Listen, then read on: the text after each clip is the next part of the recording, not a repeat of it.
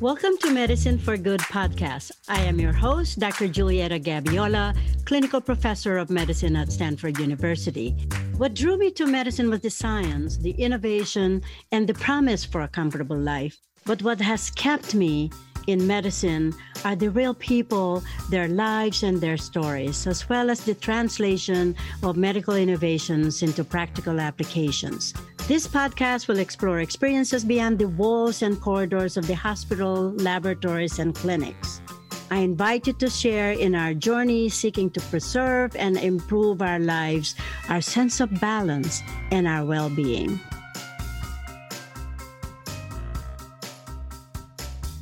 Dear doctor, I was admitted to the hospital and my diagnosis was broken heart syndrome. How can that be? Could you fix my broken heart, doctor? This is such a common question, but unfortunately and commonly, it comes in late in the disease when individuals are already in the emergency room with a heart attack, stroke, heart rhythm disturbances, or a broken heart. This is particularly true in underserved areas, but also can be seen in the developed countries. So how can this be prevented?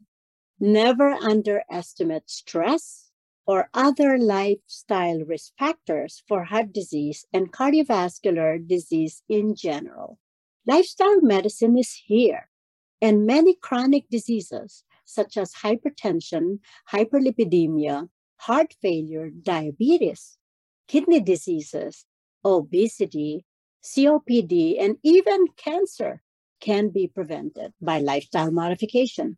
In previous podcasts, we stressed the value of healthy eating, combating obesity, increasing physical activities and exercise, improving sleep, and promoting sleep hygiene. Today, we will obtain the angle from a renowned cardiologist, Dr. Annabelle Santos Bowman, a Columbia-trained physician, professor of medicine, and a Macmillan Ibel Endowed Chair for Excellence in Clinical Cardiology at Rush University Medical School in Chicago, Illinois. She is the medical director of Rush Heart Center for Women, the vice chief of academic affairs in cardiology, governor of the American College of Cardiology in Illinois, and the immediate past chair of the American Association of Women in Cardiology, and the 2020 recipient of the Women's Day Red Dress Award.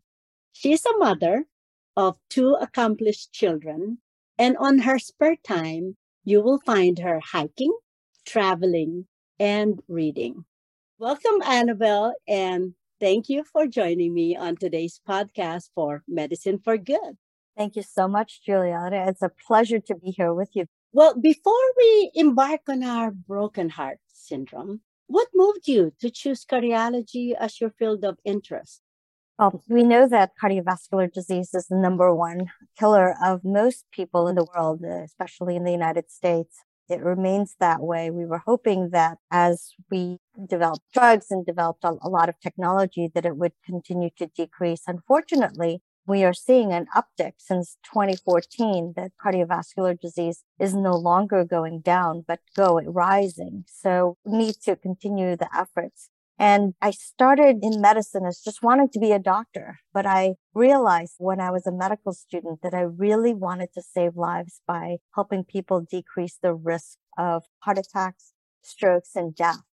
And that is the goal of cardiologists, is to decrease that major adverse cardiovascular events called MACE. And that's what I do every day. And I really find joy in helping my patients do that. It must be so fulfilling for you because you have been doing this for how many years now?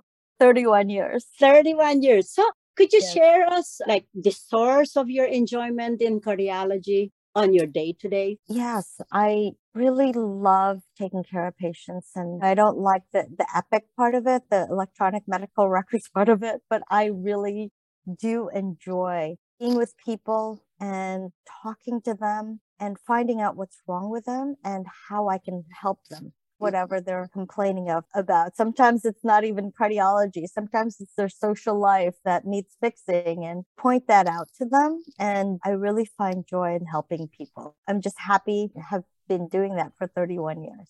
Yeah, it's amazing. A lot of this can be prevented, right? So we talk about a lot about lifestyle modification, maintaining a healthy diet, plant-based diet, physical activity, exercise, sleep, reduction of stress. But it's sort of hard to do, and people would just want to take pills, right? So could you talk a little bit about the interaction between lifestyle modification and just taking pills and just moving on with life? Absolutely. I think we need to understand what is causing any illness, any pain or disease.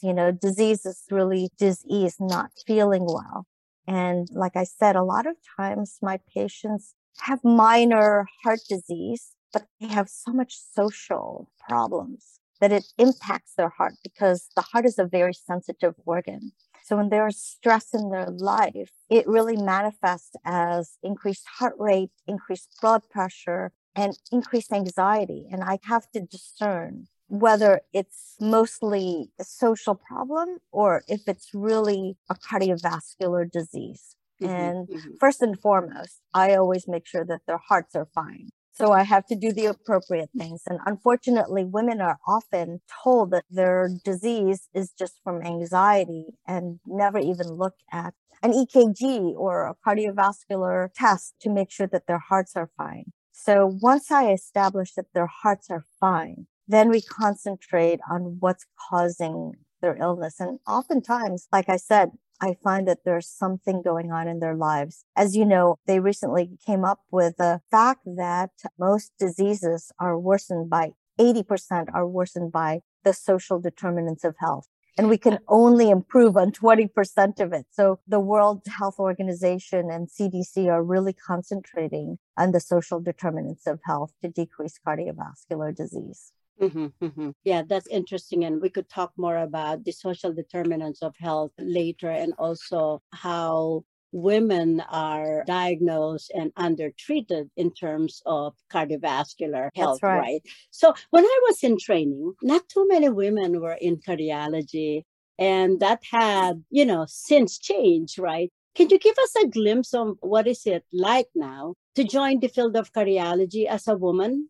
It's really interesting. When I decided to become a cardiologist, I didn't even look at the statistics. I didn't know that there were so few women in cardiology. I just do what I want to do. And once I'm passionate about something, I just pursue it, because I don't think that should deter anyone from going into what they want to do. But unfortunately, cardiology remains a male dominated field. Only 15% are women cardiologists, and the American Heart Association and the American College of Cardiology are both working to increase that number, because in order to take care of diverse population, and it's 51% women, right, in the United States, we need a diverse group of doctors and nurses that will help take care of these people. If you don't have a lot of women cardiologists who are the ones looking into cardiovascular disease in women, and you'll see the authors of most papers on heart disease in women are by women, because we care about it and it's been underdiagnosed, undertreated. So we need to do something about that. And our groups of women in cardiology, just like the AHA Women in Cardiology and the ACC Women in Cardiology, are making an incredible effort to enroll or to encourage young women as young as high school students to think about cardiology. So we have programs for high school students, college students, residents, medical students, and residents to go into cardiology. So it's a full frontal effort. So we're hoping that we will succeed and hopefully get to about 25% in the near future. I think one at a time, right? So yeah, I think Exactly. that's a useful thing to start the training from high school. Basically, try to involve you, because I take high school students, college students to the Philippines to engage them in community projects. So more to follow on that one. I'd be happy to go with you. Yeah, yeah. I have them even here during the pandemic that they were stuck here. We were giving them projects like writing papers, getting involved Great. in some early research. So jointly, we will try to do something like that. So while you were on the topic of women, there's so many diseases that women are underrepresented, right? So in research, we're underrepresented. That's right. So in diseases, heart disease is underdiagnosed and underrepresented and undertreated in women. Could you explore on that one and can you explain why this occurs?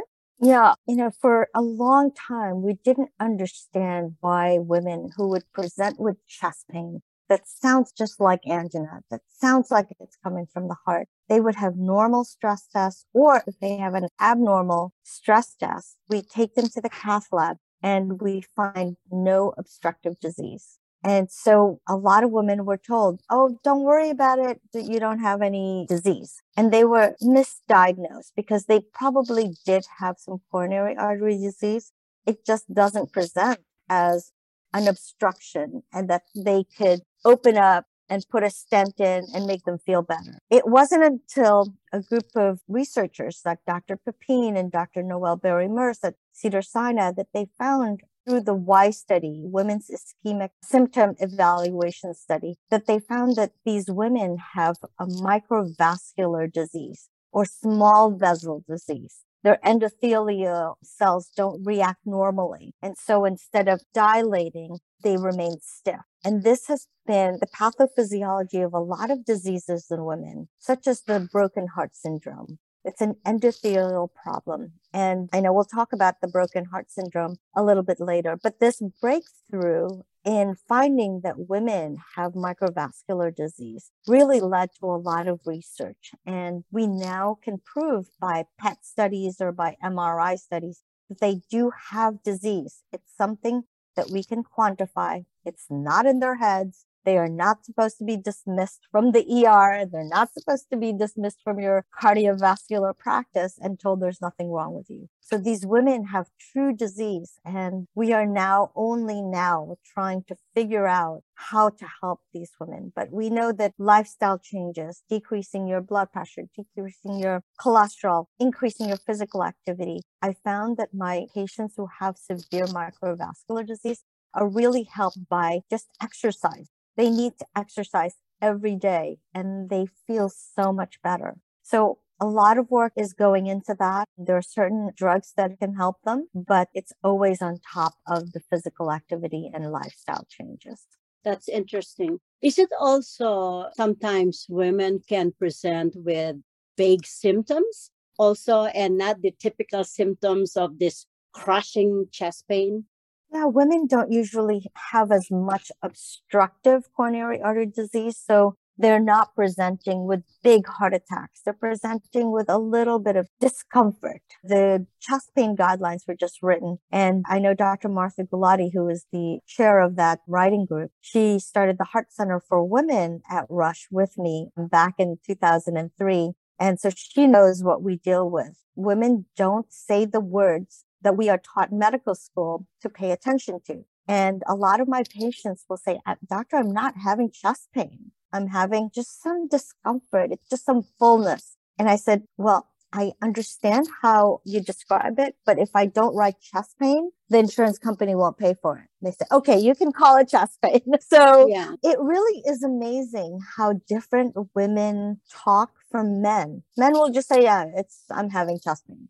And then they'll get the EKG and everyone will rally around them. But women will say, I just don't feel well. And they'll point to, maybe I have gas, maybe I have indigestion. They will try to downplay their own heart disease. But we're trying to educate women not to downplay their heart disease and to ask for an EKG and to be their strong advocate to decrease the risk of death and heart attacks in these women. Yeah. I know, like as a primary care physician, that's basically what we see is like, well, I just don't feel well. And it's so hard to place your finger when someone says, well, I don't feel well. I'm a little nauseous. I'm a little dizzy. So a lot of symptoms like taking you away from looking at the heart, right? Right. So It's hard to be sometimes aggressive in terms of like doing EKG and doing all the other workups. So the workup is delayed. And of course, the treatment will also be delayed, right? And intervention even are delayed. Is That's that right. right? Very true. Yeah, in terms of statistics, can you give us a clue on the difference of cardiovascular disease in men and women? Yes, so women have more strokes. There are 55,000 women having more strokes than men every year. So it's a big problem for women. And most of my patients are more afraid of strokes than heart attacks. And they have a right to be because women do have more strokes than men. In terms of heart attacks, they present later. So they're older. And like I said, they don't have that dramatic obstructive coronary artery disease most of the time. But there are definitely women who present with obstructive coronary artery disease, the ST elevation, myocardial infarction that need to be opened up immediately. So I don't want to take away from the severity of that, but most women will have that microvascular disease or non-obstructive coronary artery disease and will present with non-ST elevation myocardial infarction. So there are those differences. Women have more systolic hypertension than men.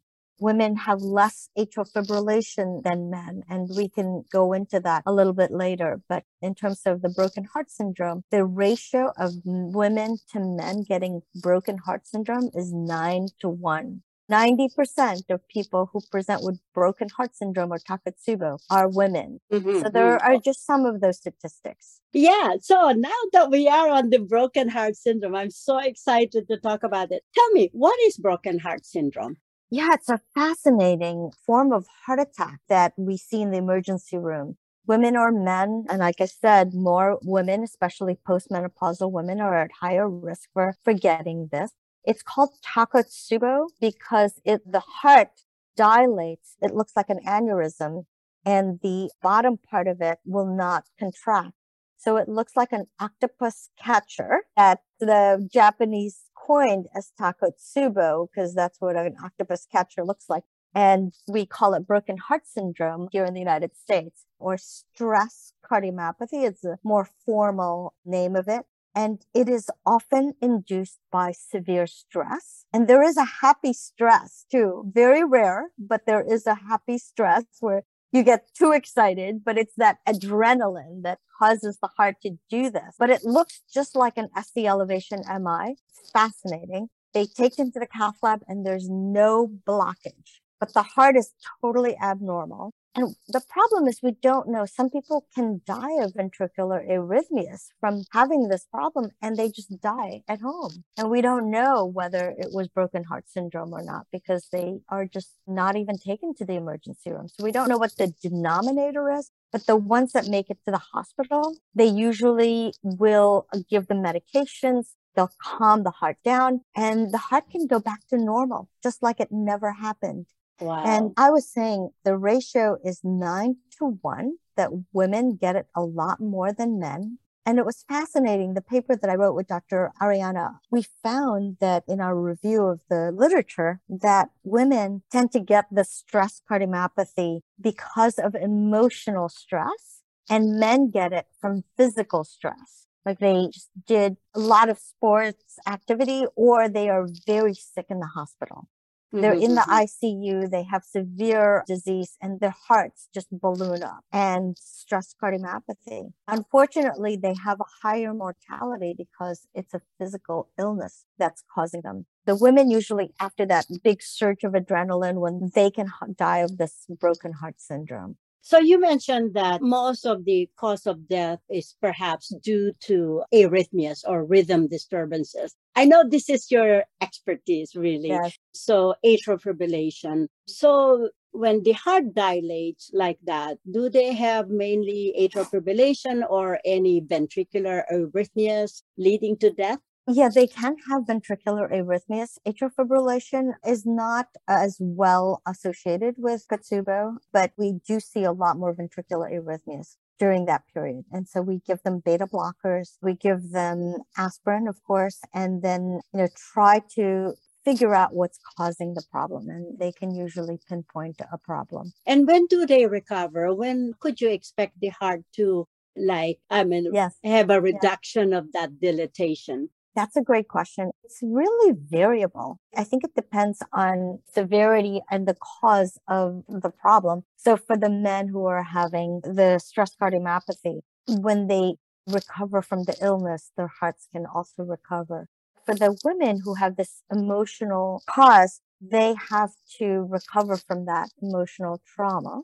And their hearts can recover with the use of medications, like I said, so beta blockers. And if their blood pressure is high, we will use ACE or ARBs to remodel their heart. And I have been fortunate enough to take care of many women who have the stress cardiomyopathy, and almost all of them recover back to normal. So they do have a good prognosis once they come to the hospital and get treated for it. That is good to know. There you go. Yes, Stress reduction is part of that, right? absolutely. Absolutely. Now, I like to go to, I usually take this stance with my patients who are not so into lifestyle modification for their hypertension and blah, blah, blah. And I say, well, did you know that dementia is associated with cardiovascular disease, that there's this strong association, right? Well, everybody's afraid to be demented, right? So people sometimes say, well, if I have a heart attack, but when you say, well, you might get demented, then they pay attention. Could you discuss the association or interaction between dementia and cardiovascular disease, and later on cancer and cardiovascular disease? Absolutely. These are all topics that are near and dear to my heart because I've written on all of these topics. I'm fascinated by a lot of cardiovascular disease. And as my life has been taking care of patients with atrial fibrillation, I noticed that these people have minor strokes. They don't necessarily have big strokes, but when you look at their brains, they have all these little strokes. And they definitely decrease their cognitive function after many decades of having atrial fibrillation, especially if they're not anticoagulated well or if they're not treated well. So I became very interested in cognitive function and cardiovascular disease. This started when both of his parents had Alzheimer's. And so I wanted to prevent Alzheimer's in my husband. And so I started looking into Alzheimer's disease. And they kept talking about what increases Alzheimer's, what can decrease it. My God, this is just like cardiovascular disease. And we tell them to decrease their blood pressure, decrease their cholesterol, and exercise. So I started looking at the connection between cardiovascular disease and cognitive impairment. I happened to be introduced to a neurologist who is an Alzheimer's doctor. And she was passionate about the connection between heart disease and cognitive impairment. And so we started collaborating together, and I would send my patients to her memory clinic, and my patients would either forget or they wanted to forget or they didn't want to be seen in the memory clinic. So we came up with this idea that my colleagues should come to the Heart Center for Women, to the Rush Heart Center for Women, to be seen, so that when I have somebody who I feel is starting to have cognitive impairment, either due to the atrial fibrillation or due to other cardiovascular disease, she's right there and she can see them right away. And they feel very comfortable seeing a cognitive impairment doctor in a cardiology office. And we have done this for almost 10 years now, and it's been incredibly successful. My patients really appreciate being tested. And unfortunately, some of them have been diagnosed with Alzheimer's, but we need to prepare the patient and the family about what's coming. So it's been incredibly helpful. We've written about this, and it was published a few years ago, the connection between cardiovascular disease and cognitive impairment. And unfortunately, more women have cognitive impairment with their cardiovascular disease than men. And it's not just because they're older when they get cardiovascular disease. There is something about being female that increases the risk of cognitive impairment when they have cardiovascular disease. So this is a field that we are working on, and the American Heart Association has become very interested in this field as well. Mm-hmm. So they just gave some grant money to study this problem. So I'm glad that the American Heart Association has taken this on, and hopefully we'll have some answers in the near future. Yeah. That's fascinating. How about cancer? Yeah, just like cognitive impairment, cancer is also can be lifestyle driven. So if you have an unhealthy lifestyle, you don't exercise, you don't eat the right foods, you have a higher risk of cancers. Alcohol can cause breast cancer and that can cause atrial fibrillation. So there's a lot of commonality between cardiovascular disease risk factors and cancer risk factors. But not only that, the other intersection between cancer and cardiovascular disease is that if you take somebody with cardiovascular disease and you start giving them chemotherapy, their risk is going to be higher for cardiovascular disease worsening or death. As most medical students know, doxorubicin or adriamycin can cause heart failure. But what was fascinating in a paper that we just reviewed and wrote an editorial for is that the Women Health Initiative patients, these were women that was studied by the NIH. And when Dr. Healy was the first NIH director, she studied women, all kinds of diseases of women. And one was hormone replacement therapy to see if it would decrease cardiovascular disease, because there were some observational studies that showed that. The Nurses Health study showed that if you are taking hormone replacement therapy, you had less risk of heart disease. Well, unfortunately, that didn't translate to older women who already had cardiovascular disease. They increased the risk having strokes and heart attacks when they took hormone replacement therapy. So there's a lot we can learn from doing randomized control studies and not just observational studies. And that's why it's so important for women to be part of studies, is because we need to know what happens to them, because we react differently. We respond differently to drugs than men. So I just was a guest editor for the American Heart Journal Plus, trying to figure out how we can enroll more women into cardiovascular trials. And one way is to increase the number of women trialists, because they study women and they can enroll more women into trials. They can convince more women to be research subjects.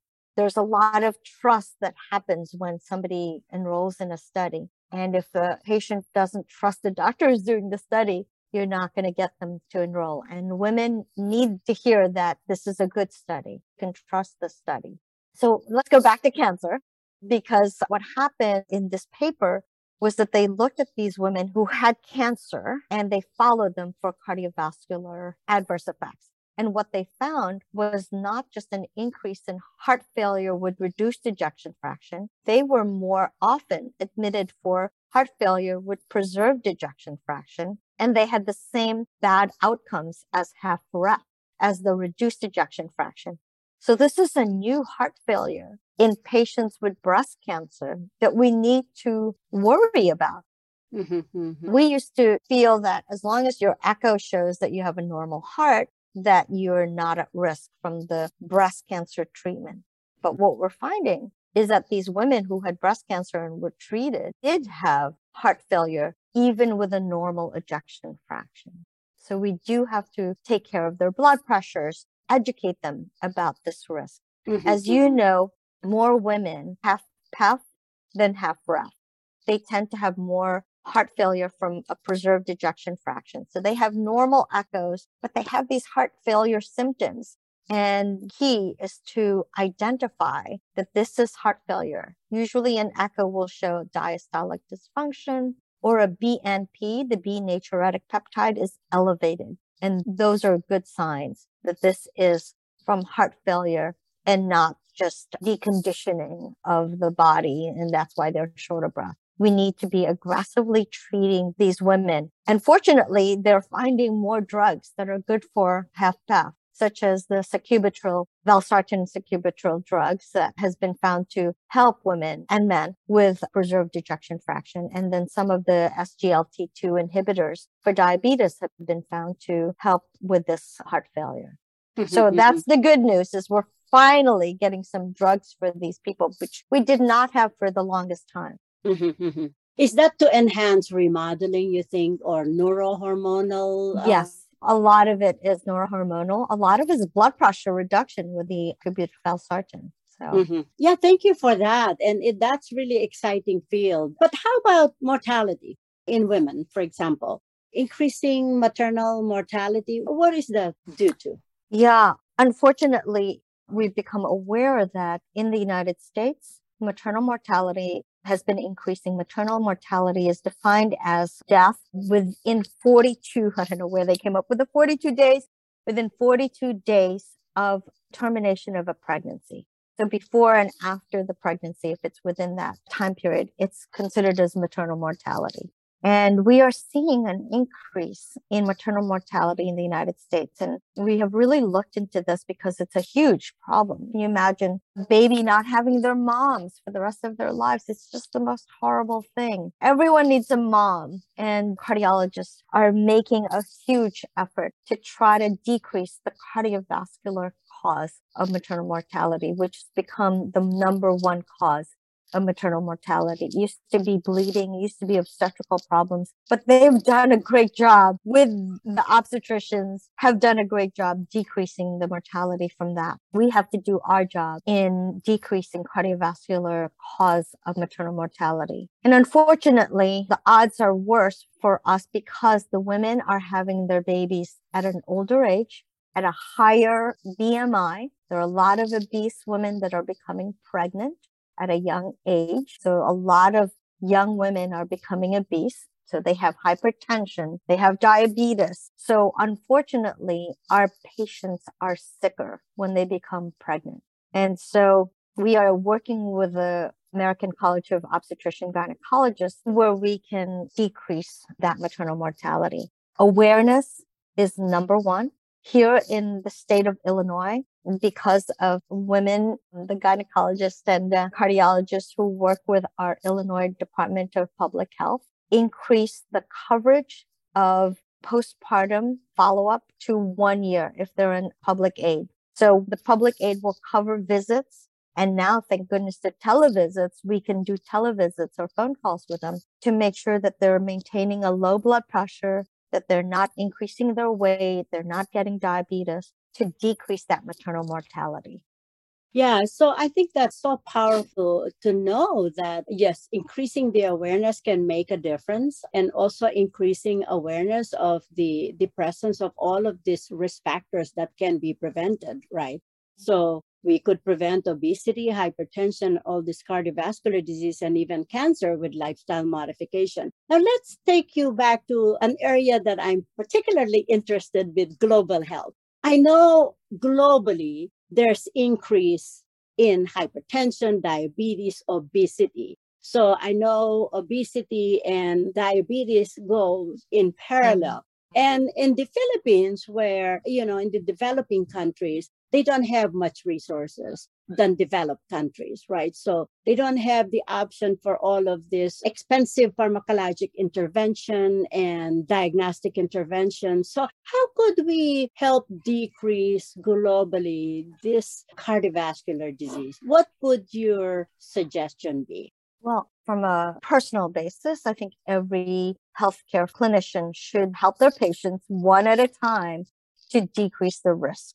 Treating that blood pressure, talking about physical activity and lifestyle changes, making sure that their diabetes is under control. Preventing diabetes is very important, checking their cholesterol. So in terms of global health, the United Nations wants to decrease non-communicable disease by 25% in the year 2025.